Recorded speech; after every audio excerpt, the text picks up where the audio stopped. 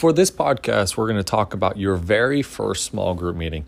And this is kind of important because this first meeting of your small group could very well set the foundation for how you build from here on out. Yeah, sometimes it's awkward. Sometimes it's not as inspirational as what later small group meetings can be. But that first one is always very important. And there are a couple of things you can do to help make sure that you start your very first small group session off on the best foot. One of the important things to do for this is to create a very welcoming environment. Think about the way that everyone's going to be sitting, where they're going to be at, how are they going to be relaxed, because that's really the crux of it. Because you're going to have people who maybe have never been part of that group. Maybe they're sit there thinking, I don't really know the people in this group all that well.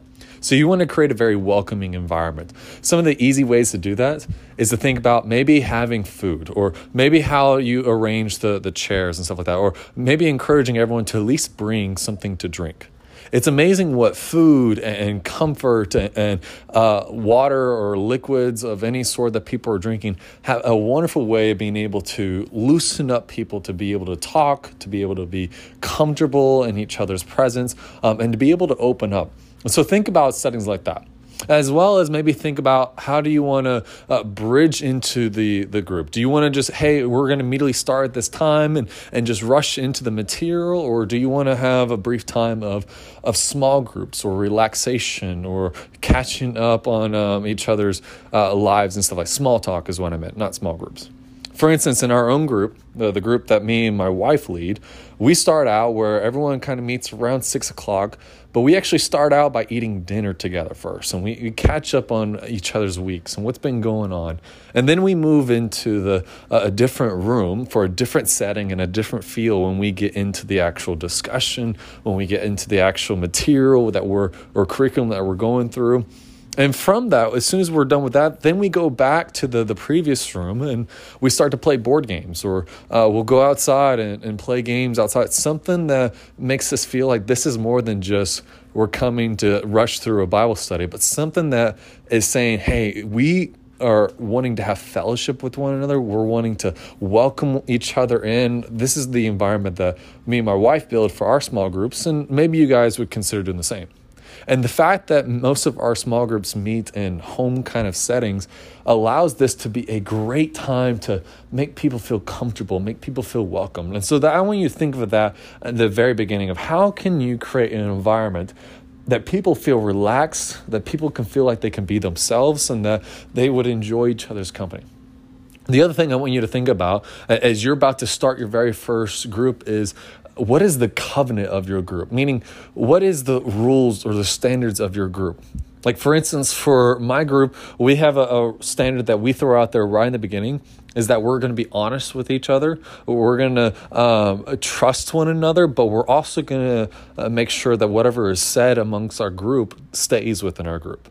That we don't go blasting it out there or share what so-and-so said in group or anything like that. But we address it right from the beginning that we're going to be transparent with each other, but we're also going to be confidential. That we're not going to go share this, even if we're in a group and our other spouse is not part of the group, and that spouse feels the need to share, hey, here's a situation that's going on in my marriage that I need help with, or here's a situation that's going on in my home that I need help with, my kids or my parents, whatever it is.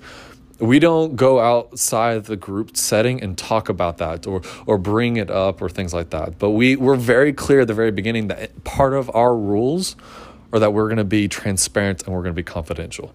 And so I want you to think about that as well, as not only how can I create a good environment for my people, but also what is going to be the covenant standard? What is going to be the rules? And these rules that you make are not just you imposing them. This is something that is best done as a group involvement. That on your first night of your group, it is a wonderful thing to be able to stop and say, hey, how can we make this group the best that it can be? How can we make this group an atmosphere where Jesus is present and Jesus is molding us closer together and more into who we were always meant to be, and working together to figure out what standards are in place? And that might be something as big as, like I said, the whole transparency and the confidentiality thing. Or it might be something small of, hey, we're going to set up a rotation of food, or we're going to set up a rotation for these different activities, or hey, we're going to promise that we're going to serve together in some capacity this year. And I'll talk about that aspect on future messages as well, future podcast training. But I want you to think of these two things, okay? What environment are you wanting to create, and what kind of covenant are you wanting to set? A third thing that's worth considering for your very first group meeting is to tell your Jesus story. Now, we're going to have future podcast episodes that are going to be about that and how you can tell your Jesus story. But usually that's a good opening time of saying, hey, if there's new people there, just let them know, set the standard for transparency and confidentiality by sharing with them, hey, here's what Jesus has done in my life. Here's how Jesus has changed the course of my life, or where Jesus is currently working in my life right now, because that could set the tone in a lot of ways for what this group is about.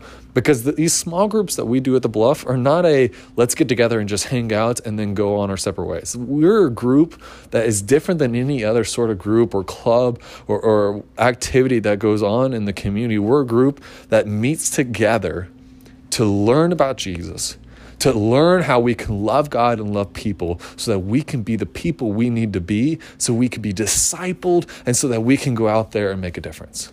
And you guys are, as leaders, as volunteers, are a crucial component of making that happening. And what you do in your very first meeting of setting the standard of, hey, let's create a comforting environment, and let's establish the covenant, and let's share our Jesus story can set a huge foundation for you to later be able to build upon.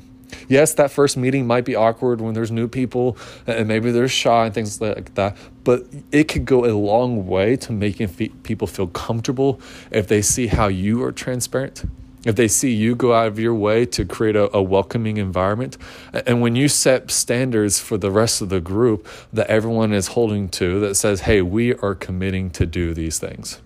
And so as you prepare for your next group or your very first group, keep these three things in mind. How are you going to create a comforting environment? What are going to be the covenant standards for your group? And how are you going to set a good example, maybe by sharing your Jesus story, by doing something, going the extra mile in some sort of way that sets the standard and shows that you are a leader for this group that they can count upon?